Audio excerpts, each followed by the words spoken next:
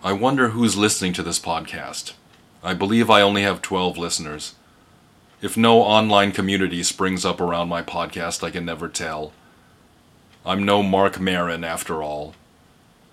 I believe all of my listeners are people I know personally.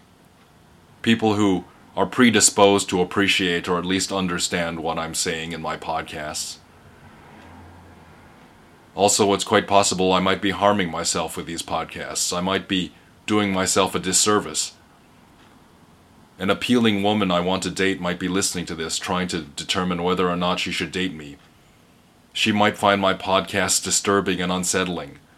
She might not understand my disturbing and unsettling sense of humor, and therefore decide not to date me.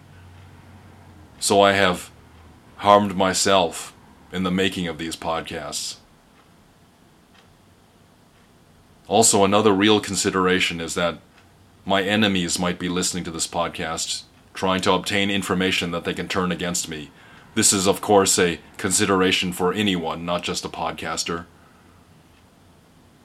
You must never reveal too much about yourself to your enemies, because they will find some way to turn the information against you.